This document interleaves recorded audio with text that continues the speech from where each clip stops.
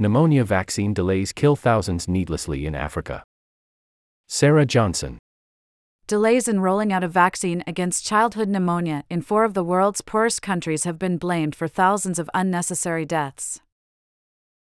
South Sudan, Somalia, Guinea and Chad are 4 of the last African nations without the pneumococcal conjugate vaccine, PCV, one of the most powerful tools against pneumonia in children. Estimates from the Global Burden of Disease suggest 40,000 children died from the illness in the 4 countries in 2019, which are all off track to meet UN targets to reduce deaths of children under 5 by 2030. Childhood pneumonia is the biggest infectious killer of children worldwide, claiming 700,000 lives annually. It is a disease of poverty, with almost all deaths occurring in low- and middle-income countries, and most of them are preventable. It's unfair that this vaccine is not yet available because every child has a right to survive and thrive, said Dr. Yuba Farah, an advisor to Somalia's health ministry.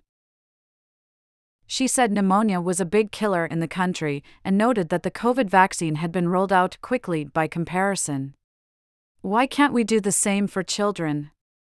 she said. "It's double standards." Professor Fiona Russell, a vaccinologist from the University of Melbourne and the Murdoch Children's Research Institute, called the delays a failure.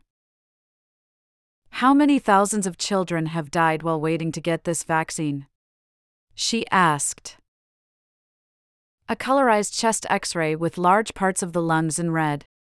The PCV targets the leading bacterial cause of pneumonia and was introduced in the US in 2000 and to South Africa in 2009. Most African states now have the vaccine, and studies show that hospitalizations and deaths fall significantly after rollout, including in Rwanda, South Africa, and Kenya. 33005-8 full-text. At the Second Global Forum on Childhood Pneumonia, held in Madrid last week, delegates from South Sudan, Somalia, Guinea and Chad announced plans to roll out the vaccine in 2024 with the help of Gavi, a global health alliance that shares the cost that countries pay for vaccines. The 4 countries first planned to introduce the vaccine 3 years ago, but struggled to meet Gavi's co-financing requirements. Gavi pays for most of the initial rollout, but countries must make a contribution, with a plan to eventually meet all the costs. Last year, Gavi was urged to be more flexible with how much it expects countries to pay. The rollouts were also delayed by COVID, and Guinea faced 2 outbreaks of Ebola, which hit the country and its health system hard, while South Sudan and Somalia are in the grip of a humanitarian crisis caused by conflict and drought. Gavi announced at the forum that South Sudan and Somalia, as fragile states facing massive humanitarian crises, would now not have to pay for the vaccine introduction. "This is a revolution. Up until now, we never waived the cost for new vaccine programs," said Veronica Denti, a senior program manager at Gavi. "The principle of Gavi is that we want governments to find a way to pay for it because that's how you build sustainability."